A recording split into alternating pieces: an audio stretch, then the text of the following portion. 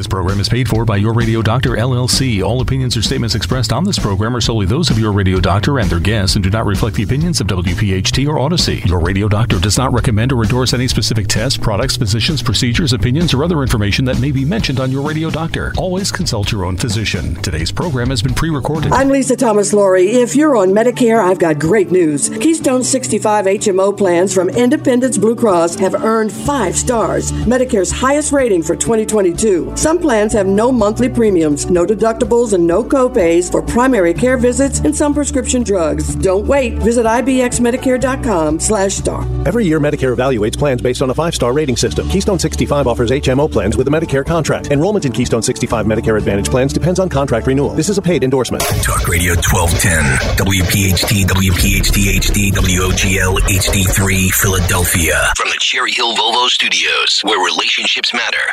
Always live on the free Odyssey app. It's time for the Delaware Valley's first radio doctor. On call every Saturday afternoon at 5. This is Your Radio Doctor with Dr. Marianne Ritchie. Presented exclusively by Independence Blue Cross. Listen, 7 months or 10 months is an absolutely exceptionally short time frame to produce this vaccine.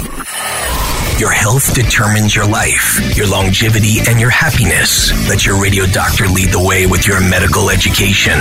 Your radio doctor, Dr. Marianne Ritchie. Good evening and welcome to Your Radio Doctor. I'm your host, Dr. Marianne Ritchie. The CDC tells us there are many benefits to owning a pet.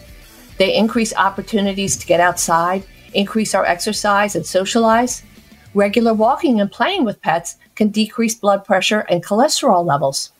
Last year, we devoted an entire show to the value of pets as therapy for our mental health by giving us companionship, managing loneliness and depression, and helping with therapy in cases of mental illness like PTSD. Pets can help you, and today you'll learn how you can help your pets. Our guest is Dr. Irit Grater, an assistant professor of clinical primary care from the University of Pennsylvania School of Veterinary Medicine. Welcome, Irit. Thank you so much for inviting me to your show. Well, we're pleased, so happy to have you.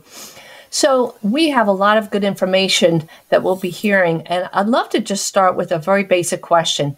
When we take a pet to the vet, can you describe preventive care? I think that's a really important thing to review for starters.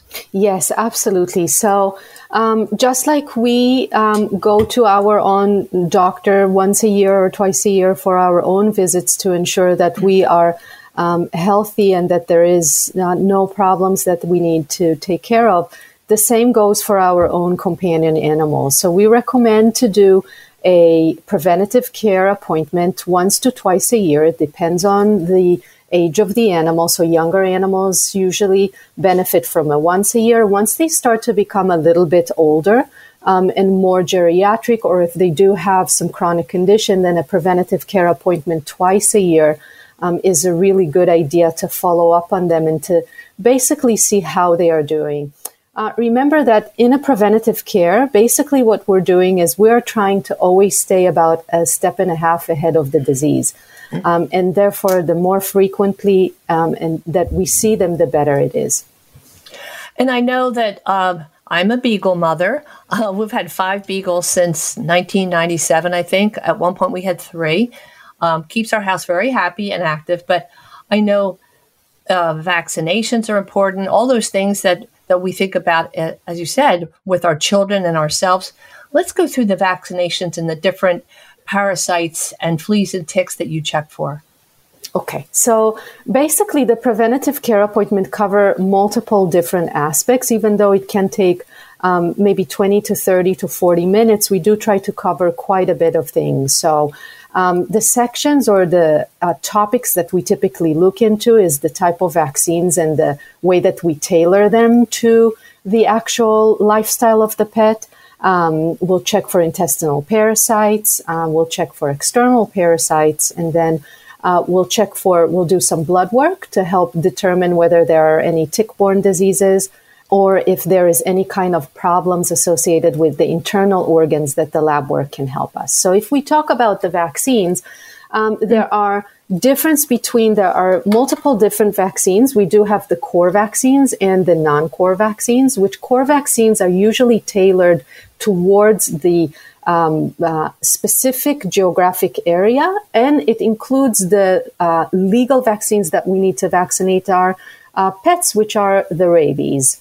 In addition to that, we add the distemper parvo complex, and then finally, in multiple areas, we usually add also leptospirosis, which is a type of a spirochete that is transferred by infected urine of wildlife. And this is definitely something that is more prevalent or endemic to our area of the Philadelphia area as a result of the increase in rodent population that we have over here.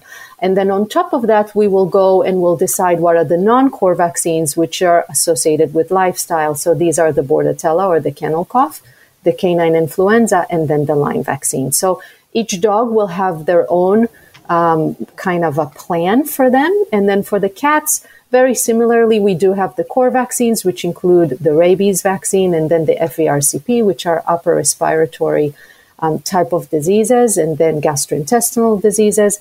And then we can add to that the FELV vaccine, again, dependent on the risk factors and the exposure, the risk of exposure to this particular disease. Mm-hmm. And I think you raised a very good point. And you said all those things so clearly. I would guess the average person who's had a pet, if you were to ask them, to say, sure, rabies, distemper, but I don't know that everybody would realize that you include leptospirosis. And as you said, unfortunately, I guess other major cities as well, you have to have some geographic determinants. If you have a dog in or near the city, which right now is a problem, as you say, with rats, mice not so much, but rat urine can have this spirochete or I would say that the rodent, a rodent in general, but it's not only that, it can be transferred really by if your dog is swimming in a body of water, if they're going outside and stepping on patches of grass that has been urinated by a wildlife. So it's really is, it's out there. And that's the thing to remember with leptospirosis is that it is a zoonotic disease. So if our dogs can get it, certainly we can get it as well. So that's part of the reason why we do want to make sure they're vaccinated. Well, I did a show a few weeks ago on Lyme disease related to animals. We go to the seashore, the Jersey coast, at least in Ocean City. They've increased the size of the dunes, and you see all these adorable little bunnies hopping.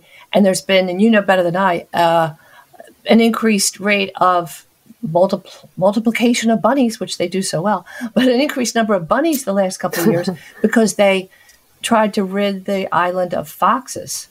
So the concern is these adorable little bunny rabbits are carrying Lyme disease. So we did a show on that to remind people they're cute, but you don't want to pet them, and especially around your children, just be mindful of that.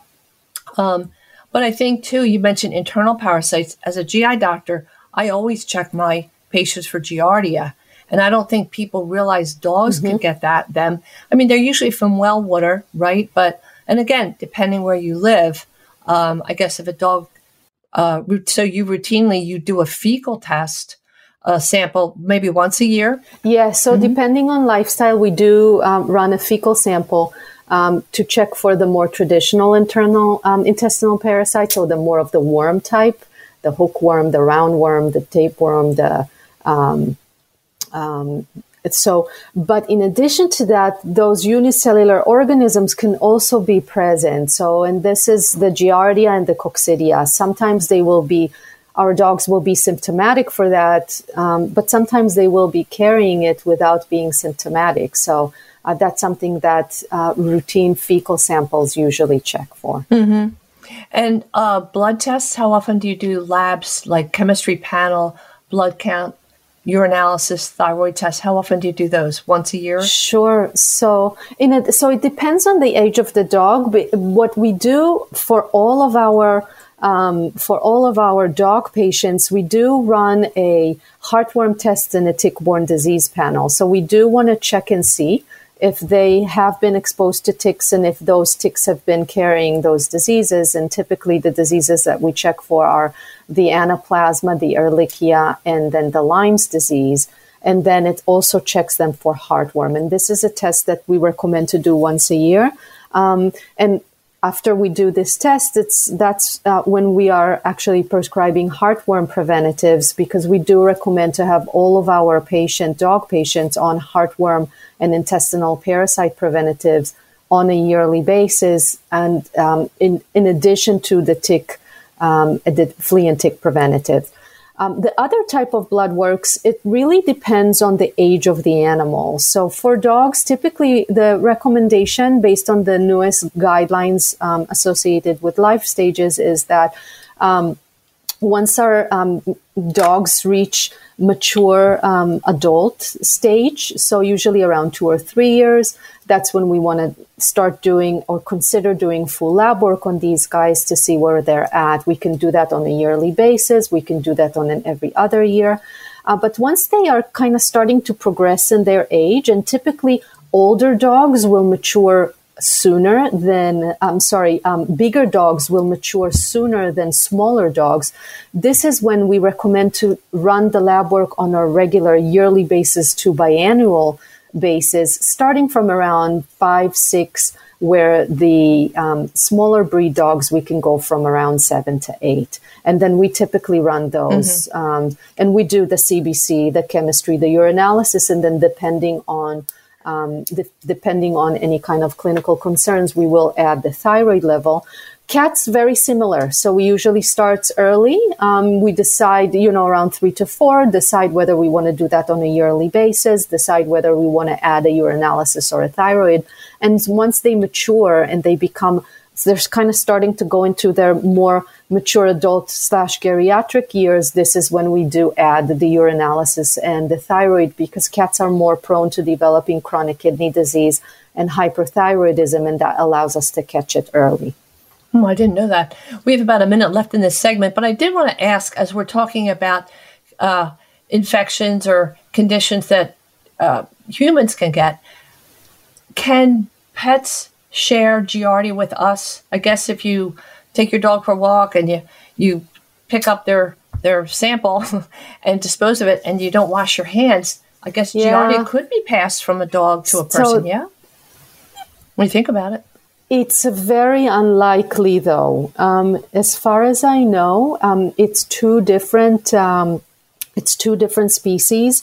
It's a possibility, but a very, very unlikely possibility. Good to know. I think of toddlers. I have little grandchildren that love our dog Zeus. They lie on him. They play with his tail. He is so tolerant. It's scary, but good to know, because I think people need to realize that maintenance care is vitally important to a healthy pet. Let's talk about dental exams and cleaning when we come back from the break. Thanks for listening to Your Radio Doctor with Dr. Marianne Ritchie, exclusively presented by Independence Blue Cross. If you have a question for the medical mailbag, just send a note to doctor@yourradiodoctor.net. I'm Lisa Thomas-Laurie. If you're on Medicare, I've got great news. Keystone 65 HMO plans from Independence Blue Cross have earned 5 stars, Medicare's highest rating for 2022. Some plans have no monthly premiums, no deductibles, and no copays for primary care visits and some prescription drugs. Don't wait. Visit ibxmedicare.com/star. Every year, Medicare evaluates plans based on a 5-star rating system. Keystone 65 offers HMO plans with a Medicare contract. Enrollment in Keystone 65 Medicare Advantage plans depends on contract renewal. This is a paid endorsement. When we ask questions, we make sure they're the big ones. Like, how can the healthcare industry earn the trust of patients? And what if your health outcomes and access to care weren't defined by your skin color, sexuality, gender, or zip code? At Genentech, we're removing barriers and partnering across the medical community to make clinical research as diverse as the world we serve, to ensure communities have access to healthcare. Learn how we are working to make healthcare more equitable at gene.com/askbiggerquestions. Welcome back to Your Radio Doctor with our guest, Dr. Irit Grater from the University of Penn School of Veterinary Medicine. This is such great information, Irit. We were talking about preventive care for our dogs and cats. We'd love to talk about all the pets out there, but we're that would take several shows. So we're going to focus on doggies and kitty cats today. Dental exams and dental cleaning, that has to be important for our pets. Absolutely. So dental disease and periodontal disease is one of the things that we absolutely evaluate and check on each one of our preventative care appointments. And what we want to look at is the amount of dental calculus that accumulates on the teeth, the level of gingivitis, whether we have gingival recession or not.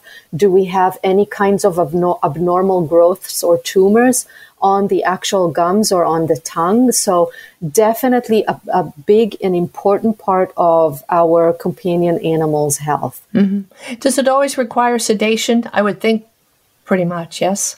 Yeah, so I always say that what's above the gum line is not necessarily what is below the gum line. So the evaluation that we do when the animals are awake is a very superficial one. In order to really get a good feeling of what is happening, actually we do that under complete general anesthesia, which allows us to chart the mouth and then take full oral x-rays, which help us to see exactly what is the condition of the roots. Do we have any bone resorption? Do we have any lysis? And then that help us determine not only how much do we need to clean, but also do we need to do any kind of extractions or anything like that. Mm-hmm. And I'm sure that dogs, especially if they, like my little guys, love to get into the trash and they bite down on something, it's possible to break a tooth, and I, as the dog mother, I wouldn't know. So those kind of things are so important as well, I'm sure. Oh, absolutely. So emotional well-being. You brought up a very good point when we were chatting the other day. Mm-hmm. So just one more important note about the dental health is that the type of treats and the type of food that we offer our pets, it's important to remember that their crowns are actually not as strong as our crowns. So they are a lot more likely to break a tooth or a crown because they also bite down a lot harder. So when we choose treats or when we choose toys, we want to make sure that we choose toys that we can indent with our fingernail. If we are unable to indent, it is too hard and therefore should probably not be offered to your pet. Very good to know. So I mixed metaphors for a minute there, but I was fascinated the other day when you talked about pets' emotional well-being. Boy, are they a good barometer. I know my doggies are always at my feet. If I'm sitting at the computer, if I'm making dinner or folding laundry, they are right there. But when my husband was sick for a little bit, a couple years ago, never left his side, always at his side. They know, they can sense, and we'll talk about later about training a dog, but what do you ask a pet owner about the dog's emotional well-being? Yeah, so that's another really important aspect that we want to evaluate both at home and at the clinic. So a lot of our pets, because they are so attached to us, so close to us, so much affected by our presence or our absence of the house, we do want to make sure that they don't suffer from excessive anxiety, that they are not experiencing any kind of aggression, whether it is towards other people or towards other animals. And then especially in the clinic, that's when we really want to evaluate their level of fear and anxiety and see how we can make that visit more comfortable for them. And that's when we use either medications or kind of mild sedatives, or we use, and in addition to that, we use low stress handling techniques, which really help set up the environment in a way that decreases the level of fear and anxiety that our patients experience as they come to see us. So what might that include? The type of leash, like the leash that you just open and slip around the dog's neck, or what would be low-level anxiety handling? Oh, so low stress handling techniques a lot of the times are associated with creating an environment that create a positive experience with the actual procedures or whatever they are enduring. So one of the things is actually to do the exam with the owner. So making sure that they remain with their owners and feel comfortable and safe. The other thing is to offer different kinds of foods and treats, which create an association, a positive association with an experience. So, if restraining for blood collection or for vaccines, you can offer peanut butter or cheese, which completely distract the excited puppy that is very food motivated.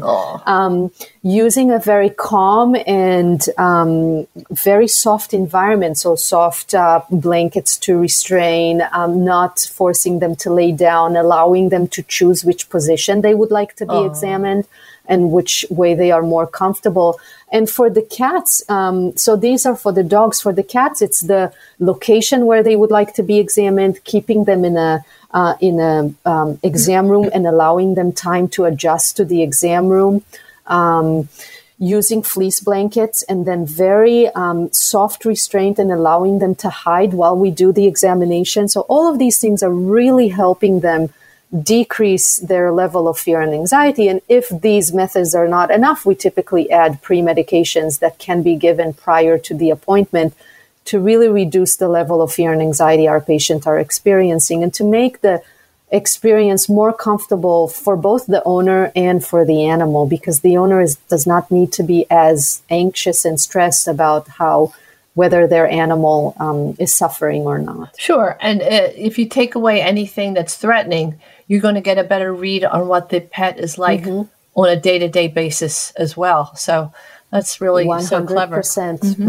What about pet insurance? Is it worth getting pet insurance for your cat or dog? So that's a really good question. I usually recommend for all my owners, especially of younger kittens and puppies, to look into that and to see if there is a particular plan that works for them. So there are many options on the market. What I usually recommend is to make sure that the plan that you choose does include or cover preventative care. So it's not only for catastrophic or for injuries, but that it does include those yearly visits and the spay and neuter and other things that are related to the preventative care appointment.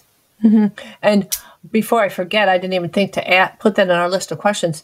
Spaying and neutering, vitally important. Am I correct with male dogs? It decreases their risk for testicular cancer if you neuter them? Yeah, absolutely. So, there is some quite very interesting data today that has come out, especially from the vet school in Davis, which really looked at multiple different dogs breeds and kind of assessed what is the impact of spay and neutering and in terms of their health.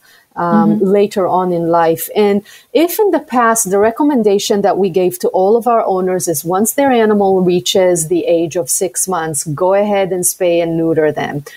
We are starting to shift away from that. So we're looking a lot more at particular or specific situation of the animal itself. When larger dog breeds, the recommendation right now is to neuter them once they reach skeletal maturity. So that's around a year to a year and a half. And then the female dogs, the recommendation is to wait until after their first heat cycle. So we typically recommend to spay them at around a year of age. And some dog breeds, based on their research, the recommendation was actually not to spay or neuter them just because the health benefits later on in life were profound in terms of their musculoskeletal diseases, and they didn't show enough evidence to support the association with the development of cancer.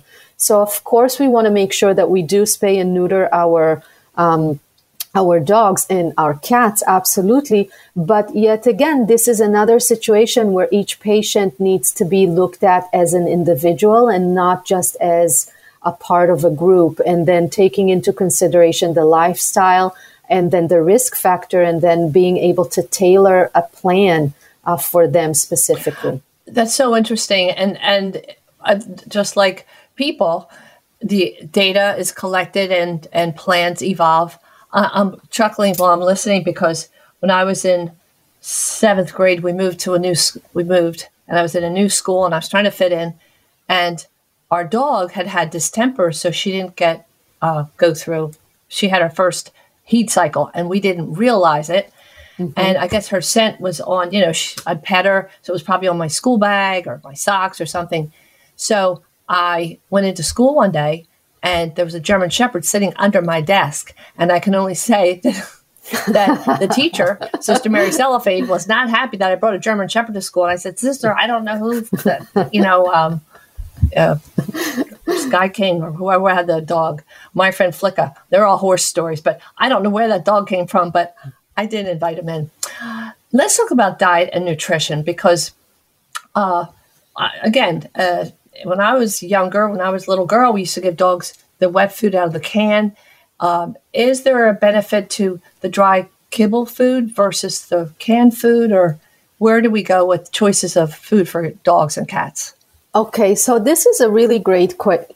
That's a really great question because I think that there are multiple different foods. Again, just as you mentioned, dry food, which are providing the crunchy stuff, which kind of helps, in some sense, help remove some of the dental calculus, especially if we're using, there are special diets that are actually designed to help with that. And then we have the canned food, which has a higher water content. So especially if we do want to do anything, if we have concerns about water consumptions or things like that, then that's something that we could use and that could help. The main thing to remember, especially since there are so many different diets, so many different brands, and that's what I always recommend for my clients is what we want to look for is the EFCO label. And the EFCO label, and this is the AAFCO, this is the Association of American Feed Control Officials. And what they do is they came up with guidelines, which are the general basis for the nutritional content of the commercial pet food. So if we have a food that has that EFCO label, then we know that this is a diet that has been evaluated and is meeting the guidelines and meeting the standards. So therefore, some dogs and cats, there is so much personal preference with that. I would say that this is in particular what we do want to look for as we are choosing a diet. And then at the end of our interview, I do have the website for that I could share with our listeners that they could go to and listen to. Good to know. I've never heard that. So you want to look for AAFCO. Let's take a little break and we'll be right back with Dr. Irit Grater from the University of Penn School of Veterinary Medicine. Today's edition of Your Radio Doctor with Dr. Marianne Ritchie, presented exclusively by Independence Blue Cross, can be enjoyed anytime, anywhere, at your convenience. Just download the Odyssey app and search Your Radio Doctor. It's health education on demand. I'm Lisa Thomas Laurie. If you're on Medicare, I've got great news. Keystone 65 HMO plans from Independence Blue Cross have earned 5 stars, Medicare's highest rating for 2022. Some plans have no monthly premiums, no deductibles, and no copays for primary care visits and some prescription drugs. Don't wait. Visit ibxmedicare.com/star. Every year, Medicare evaluates plans based on a 5-star rating system. Keystone 65 offers HMO plans with a Medicare contract. Enrollment in Keystone 65 Medicare Advantage plans depends on contract renewal. This is a paid endorsement. When you have orthopedic issues, you need a physician who eats, sleeps, and breathes orthopedics. You need an exceptionally specialized Rothman Orthopedics physician. They not only specialize in orthopedics, each Rothman physician only focuses on one area of the body, which means you can have confidence that you can get past pain and be what you were. Schedule conveniently online at RothmanOrtho.com. That's RothmanOrtho.com. When we ask questions, we make sure they're the big ones. Like when it comes to diseases, can we strive to treat, prevent, and even reverse them? And how can we make healthcare more effective and more affordable? These are the types of questions that can help impact the lives of so many patients, that help push the boundaries of innovation and healthcare for all communities. At Genentech, we are the pioneers of the biotech industry, tackling some of the biggest questions in healthcare. Learn more at gene.com/askbiggerquestions. Your Radio Doctor, Dr. Marianne Ritchie, now Saturday afternoons at 5, presented exclusively by Independence Blue Cross. This program is paid for by Your Radio Doctor, LLC. Welcome back to your Radio Doctor. We're learning so much about how we could take better care of our pets, especially our dogs and cats. Irit, we were talking about nutrition, and we want our listeners to look for the seal of approval from the AAFCO, which you'll talk about, but it's the American Association of Feed Control Officials. Yeah. Okay, beautiful. So again, I the only reference I have right now is my beagles. They love to eat anything. I mean, Maggie would eat a candy bar with the wrapper, and it would come out looking the same from on the other side. And she ate a whole tray of brownies. Zeus makes it his whole life to get to the trash when I'm not looking. If a dog raids the trash and they eat a mystery food, how do you know when you should take him or her to the vet? What would you look for in terms of signs of obstruction? Let's say they've gotten into mostly paper or plastic, and it can get trapped in their small bowel. I mean, I'm thinking like a GI doc, or even a perforation if they've eaten a little bone or something. Let's talk about that a little, because that's important for people to know when to try to wait it out or come and see you. Absolutely. So usually I would recommend, once they eat something that they shouldn't, and we start seeing clinical signs of some sort of a gastroenteritis or enterocolitis, so vomiting and diarrhea. Typically, my recommendation is to try them on blend diet for 24 hours. So just plain rice and a little bit of boiled chicken over 24 hours and see what's happening. If things are going south, so increase in the vomiting, diarrhea is not resolving, starting to see blood in the diarrhea, starting to see lethargy and inappetence, that's the time to actually head to your veterinarian. What a lot of people would do is they would actually reach out to their veterinarian, kind of report the clinical signs so we know what's going on. We make the recommendation, because a lot of this depends on how much vomiting are we seeing? Are we seeing just a once or twice, or are we seeing 6, 7, unable to keep any food down, unable to keep any water down? So our concern is not only the foreign body, but the level of gastroenteritis that might be caused as a result of consuming trash, and then possibly other diseases. So pancreatitis can be created as a result of consuming food that was high on the fat content. When we are talking about gastrointestinal obstruction, typically what we would see is really constant vomiting. So we're not talking about once or twice, we're talking about constant vomiting, inability to keep the food down, inability to keep water down. And that's definitely an emergency that needs to be taken to the emergency room. Mm-hmm. A few months ago, our now 14-year-old beagle, I don't know what he ate, but he got sick multiple times. And I just thought, gee whiz, it was about 2 p.m. And I thought, before 5 o'clock comes around and my vet is closed, I called their wonderful, said, bring him over. And what fascinates me is that when it's a person, we put an IV into the vein and put that fluid right into the vascular system. With the doggy, it's kind of cool. You just, and correct me if I'm wrong, you just insert the needle under their skin, sub-Q, and inject 250 cc's, and it's like watering a dried plant. Zeus just woke up like, thanks, Mom. Thanks, Dr. So-and-so. It was amazing to watch him just go 180 degrees. Yeah, absolutely. So we do have the possibility of actually inserting those fluids, sub-Q fluids, that's what we call them, and they are going to get absorbed into the bloodstream. And that's a very non-invasive way of treating some of our patients without placing the IV catheter, which are a lot more uncomfortable and require a lot more expertise and a lot more time. And as you said earlier, threatening. This is so scary for a dog or a cat.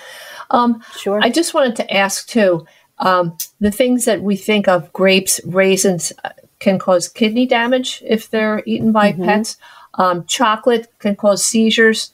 We always used to say at Thanksgiving time, no turkey. Is that still an issue? I think that everything is in moderation. So I am not a big proponent of actually feeding human food to our pets. I think that you can certainly, things that are bland, and that are not high in fat, you can sometimes supplement, but I do, strongly recommend to use their commercial dog food because it is well balanced with all of the nutrients, minerals, and vitamins that they actually need. The other thing to remember, if we talk about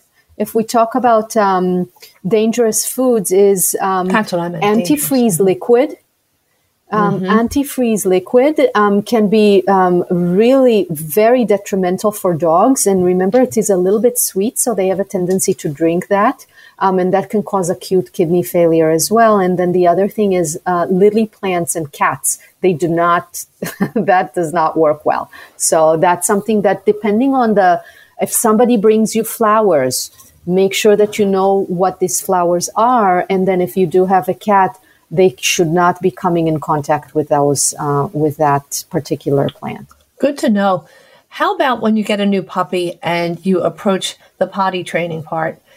It's not an easy task, but some dogs just seem to go through it more easily than others.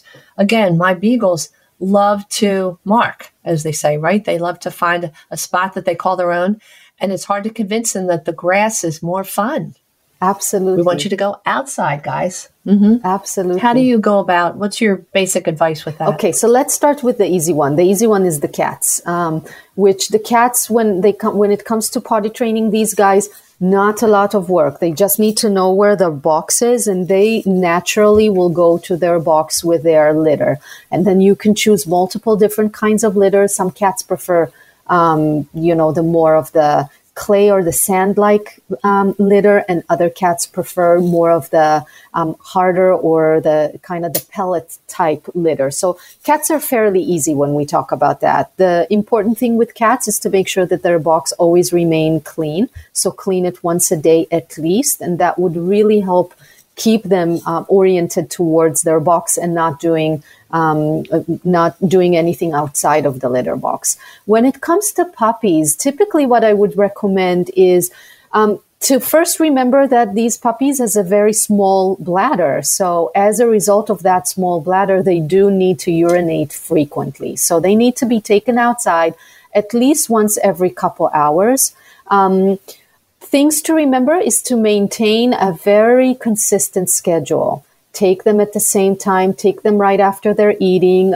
By maintaining that predictability, it helps those puppies regulate and realize what is happening. Always reward for good behavior, never punish for bad behavior. So it is really unhelpful, to be honest. Punishment only associate a fearful situation with the owner. So what the animals learn is to simply be afraid of the owner, whereas the positive reinforcement, so when they do something well and they receive a treat for that, is much more conducive to learning. So the way to go is that if your puppy went on the floor, no big deal, continuously stick to the schedule, take them outside at the designated time. If they need to be taken out more than every 2 hours, then do that more in the beginning, especially with the younger ones, and then reward them with a treat after they go outside. You make such a great point. They're little baby dogs or cats, and they have smaller bladders. So they don't know to say, pass the toilet paper. They're in the crate, and you think, well, they wouldn't go in their home. But I mean, there's a measurable size to which the bladder can distend, and after that, all bets are off. So exactly. That's the key. And if it means getting up once or twice during the night even, or not give your puppy or kitty cat fluid after a certain time, it makes perfect sense. So this is a good time, I think, to roll into how you promote the development of calmness and friendliness in dogs. I think we're misled. I grew up thinking that there are certain breeds of dogs that are more prone to be aggressive, but that's not what the data show, right? The data show us that. Yeah, so I would say that a lot. So we do have dog breeds that are more high intensity and require a lot more attention and require a lot more an outlet to their energy. So, and that's why we have the working dogs. So the police dogs the canines. These guys are just very, very intense dogs that needs to have a job. And if they don't have a job, then they will get very frustrated and therefore will behave in a way that is not adequate for the average family or the average home. But I think that it's important to remember that dogs that are socialized when they are young really are exposed to multiple different stimuli, whether this is different people, different cars, bicycle, cats, children. And this is done in a very soft and friendly and in a way that that creates a positive association between the stimuli and the reaction. It makes for them a very big difference in terms of what kind of dogs do they grow up to be. If a dog is raised in an environment that is very stressful and frightening and unpredictable, then they certainly will need to be on guard. And as a result of being on guard like that, it will be harder for them to develop those kinds of calmness and softness that a lot of them will exhibit. I would say that there are some dogs that are simply, because of their genetic predisposition, are more prone to be more anxious and more fearful. And then the environment can certainly either promote it or help create a more comfortable environment for them. And then if this is the case, sometimes we can use anti-anxiety medication, which will help with this anxiety and with their fear. Which I think leads to the point that's so important that we talked about before. It's so important for parents or guardians to teach children, ask an owner, don't just assume it's okay to pet somebody else's dog. The dog might be sick or frightened or maybe a rescue that's not trained yet. Who knows what their past experience is? So you want to teach children, especially, to ask the owner for permission and teach them not to touch the dog's tail or take them off guard, I guess. And I also concern myself with little toddlers now that we have grandchildren. If they're walking around with a cracker, that's low to the ground. Not the dog's fault if they come along and say, and they take it from the child's hand. And if their tooth hits the child's hand, they're not intending to bite the toddler, it just is in the way. Yes? That's right. Absolutely. Absolutely. That's correct. And the other question, we have about a minute left. How can a dog sense fear in a person? I think you had a great answer for that. So our dogs and cats are very sensitive to nonverbal cues. And they give nonverbal cues and they read nonverbal cues. And this is something that is important to remember. And that's something that is actually very key when we teach our kids whether to approach to an animal or to touch it or not, because they provide those clues that says, I want to be touched, I want to engage with you. And they provide the clues, please don't touch me, please, I'm not interested in engaging with you. And one of the things that we can certainly do is teach our kids how to read and respect the decision of our dogs and of our cats, whether they want to be touched or not. In regards to sensing fear and anxiety with us, if we are experiencing fear and anxiety and we are anxious and stressed, they will pick up on it right away. And what they really do. And it is a loop that feeds onto each other. So what happens is a lot of the times they become more fearful and anxious, which makes us more fearful and anxious, which makes them more fearful and anxious. So it really is the ability to become aware of what is happening inside of you. So the minute you are feeling anxious and fearful, saying, oh, this is how I'm feeling right now. I either need to disengage or I need to change something in the way that I'm interacting with this animal to create a more positive experience for both of us. Sure. It's almost like the horses that they use in helping patients move beyond PTSD. The horse senses when the person's tense when they're riding and such. This is fantastic. Let's take a little break and we'll be back for our wrap-up with Dr. Irit Grader from Penn. Your Radio Doctor with Dr. Marianne Ritchie is presented exclusively by Independence Blue Cross.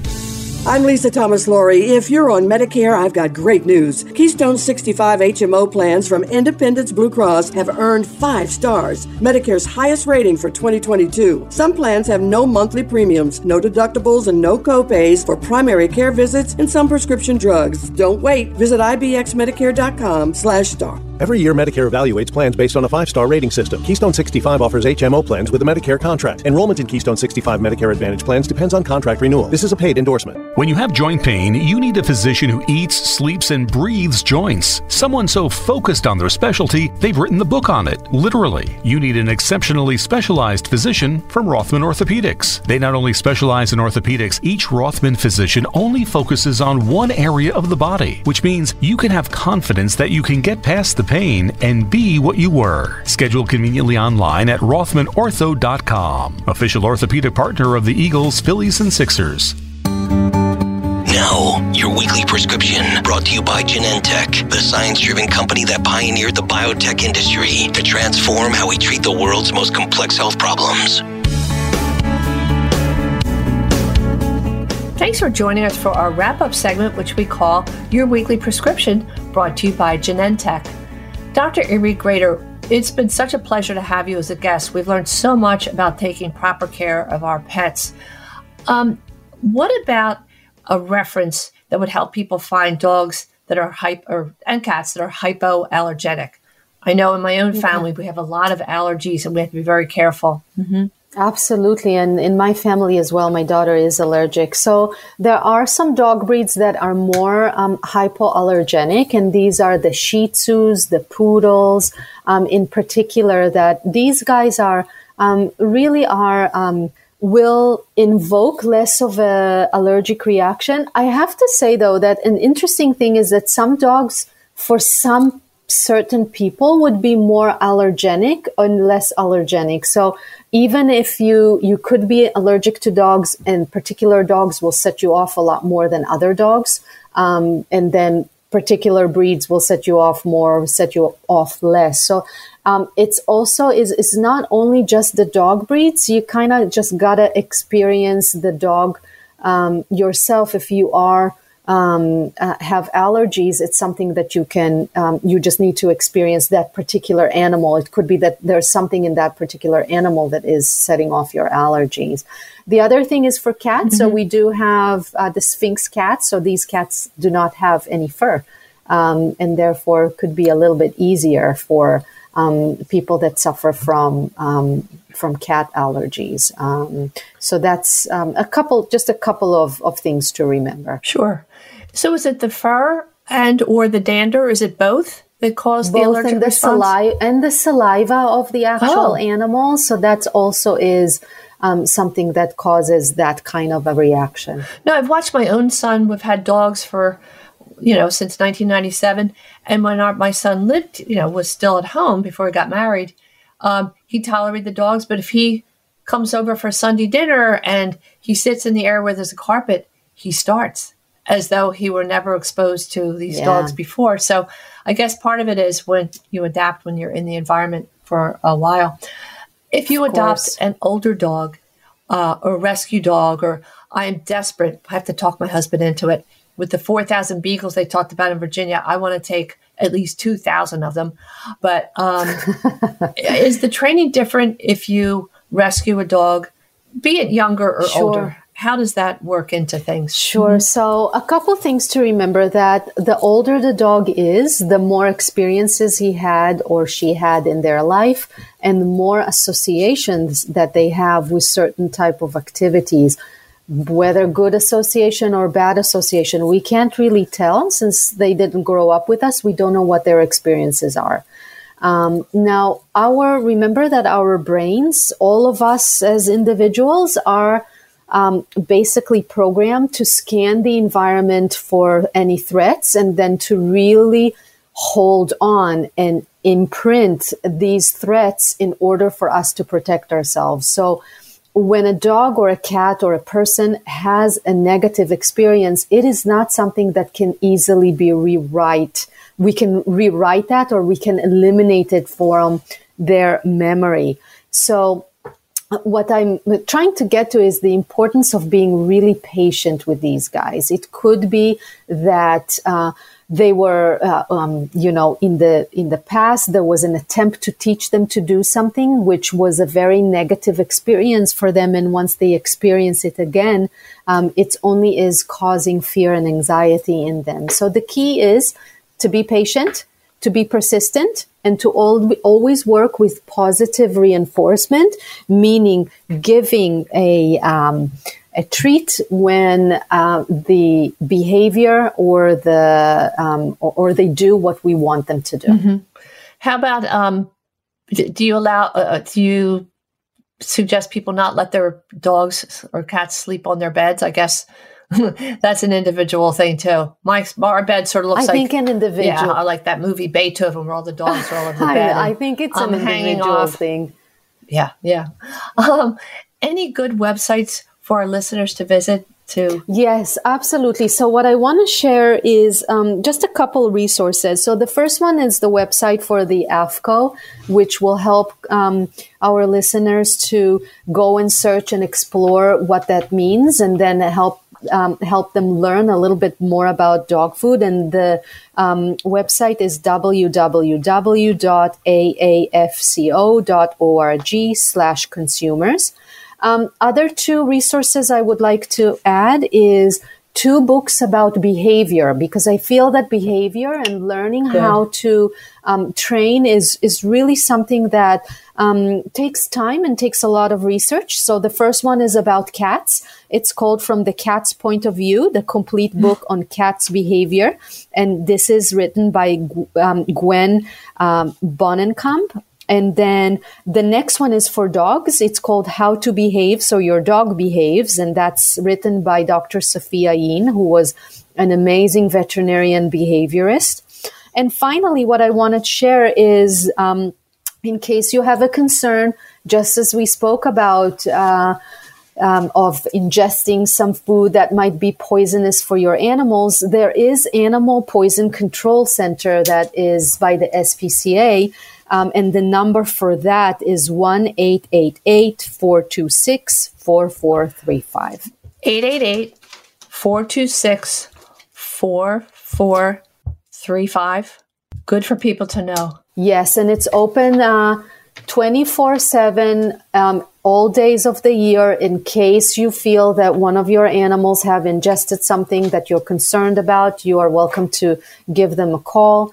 Schedule a consultation and discuss this with one of their veterinarians that could certainly decide or suggest what is the next steps that you need to do. Well, again, I thank you so much. We learned incredibly valuable information, and it makes me definitely want to go out and adopt a puppy and a kitty cat. So thanks again, Dr. Irit Grater from the University of Penn. It's been a pleasure. Thank you so much for having me. I really enjoyed our conversation today.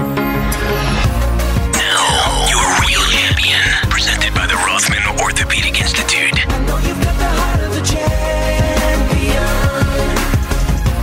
And now for your real champion. I call this segment Storm the Heavens. As a little girl, when I was sick with a fever and a cold, if I took my medicine and stayed in bed, I'd get a treat for being good.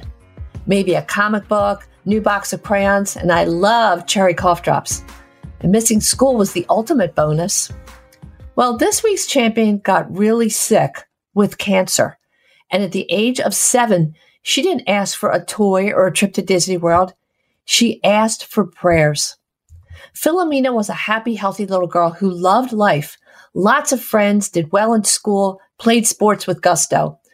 But when the school year started in 2016, her soccer coach noticed that she stumbled on the field, and her teacher saw changes in her handwriting. Her mother, Mina, took her to the pediatrician, and on September 15, 2016, the diagnosis of diffuse intrinsic pontine glioma, DIPG, was made. According to the CDC, this aggressive brain tumor is uniformly fatal and affects mostly children under age 11. It's hard to reach for biopsy or treatment because of its location in the pons, an area which sends messages to the spinal cord and body, controlling essential functions like heartbeat, breathing, sleep, balance. And as they grow, these tumors cause pressure on the brain and impair bodily functions. Complete removal by surgery is unsafe because it can damage surrounding healthy tissue. The most common treatment is radiation therapy with steroids, but the radiation isn't such a great option because it can also damage surrounding healthy brain tissue. It simply slows growth, but doesn't provide a cure. Committed to finding other options, Mina and her husband Mark took their child to the University of California, San Francisco for a clinical trial every 3 weeks on 5 occasions. They prayed for a miracle and asked family and friends to pray with them. Within a short time, close to 20,000 followers offered online support on their social media site called Storm the Heavens. Sadly, Philomena lost her battle with the brain tumor 10 months later in July of 2017 at age 8. In fact, the median survival for most children diagnosed with DIPG is only 10 months, when it robs a child of the ability to walk, talk, smile, and eventually breathe, all while leaving the mind completely aware. Make-A-Wish asked Philomena what she'd like. She asked to meet God. Needless to say, her parents were hoping that wouldn't happen for a long time. Well, then she asked to meet Mary, the Blessed Mother, which was also beyond their reach. So she was very happy when they arranged for her to meet the Pope. She never complained and was lifted by the people who were praying for her, and she asked for daily Holy Communion. When faced with a tragedy, you have a choice. You can turn inward and say, it's not fair. Or you can take your pain and turn it into a powerful force of positive. And that's what her parents did. Naturally, Mina and Mark Carroll were upset to learn of the diagnosis, but even more disappointed that absolutely no progress had been made in treating this type of brain tumor since Neil Armstrong's 2-year-old daughter died from it in 1962. Mina is a certified public accountant turned middle school math teacher. With her husband, she began Storm the Heavens Fund with the goal to end DIPG through prayer, research, and awareness, aiming to create a world where no child dies from DIPG and making big steps. Her battle cry, we must do better. To date, their fund has raised over $900,000, and they donate to several research projects, including a clinical trial that unites doctors and researchers from 19 sites in the U.S. and centers in Australia, Canada, and Europe. Another partner is Stanford University, using CAR T cells and immunotherapy, and the first pediatric patient was treated this very week. They just held their 4th annual Beans Ball. There's a 5K run in October. Mina and Mark are also leading the charge for federal funding for pediatric cancer research, and in March of 2021, the Fairness to Kids with Cancer Act was introduced in Congress with bipartisan support. But what I found especially impressive is the page on their website called Stories and Prayers, where people express support, but also thank Philomena for inspiring them to pray and trust in God. So if you ask me, I think Philomena is the miracle. We salute you, Philomena, and your parents, Mina and Mark Carroll. You're real champions. Learn more about Storm the Heavens. Visit stormtheheavens.org. Thank you for joining us on Your Radio Doctor every Saturday at 5 p.m. During the fall, Penn State football games may change our show time on occasion, but we'll let you know well in advance. Listen for announcements. Hear any show again wherever you get your podcasts or on Odyssey.com and search for Your Radio Doctor. That's AUDACY.com. We thank our exclusive sponsor, Independence Blue Cross, and for support from Rothman Orthopedic Institute and Genentech. This is Dr. Marianne Ritchie, Your Radio Doctor, wishing you a happy, healthy, and safe week with the ones you love, and always here to remind you that your health is your wealth. Thanks for listening to Your Radio Doctor, Dr. Marianne Ritchie, presented exclusively by Independence Blue Cross. To contact Dr. Marianne and to listen to today's show as well as past shows, visit yourradiodoctor.com. This program is paid for by Your Radio Doctor, LLC. All opinions or statements expressed on this program are solely those of Your Radio Doctor and their guests and do not reflect the opinions of WPHT or Odyssey. Today's program has been pre-recorded. I'm Lisa Thomas Laurie. If you're on Medicare, I've got great news. Keystone 65 HMO plans from Independence Blue Cross have earned 5 stars, Medicare's highest rating for 2022. Some plans have no monthly premiums, no deductibles, and no copays for primary care visits and some prescription drugs. Don't wait. Visit ibxmedicare.com/star. Every year, Medicare evaluates plans based on a 5-star rating system. Keystone 65 offers HMO plans with a Medicare contract. Enrollment in Keystone 65 Medicare Advantage plans depends on contract renewal. This is a paid endorsement.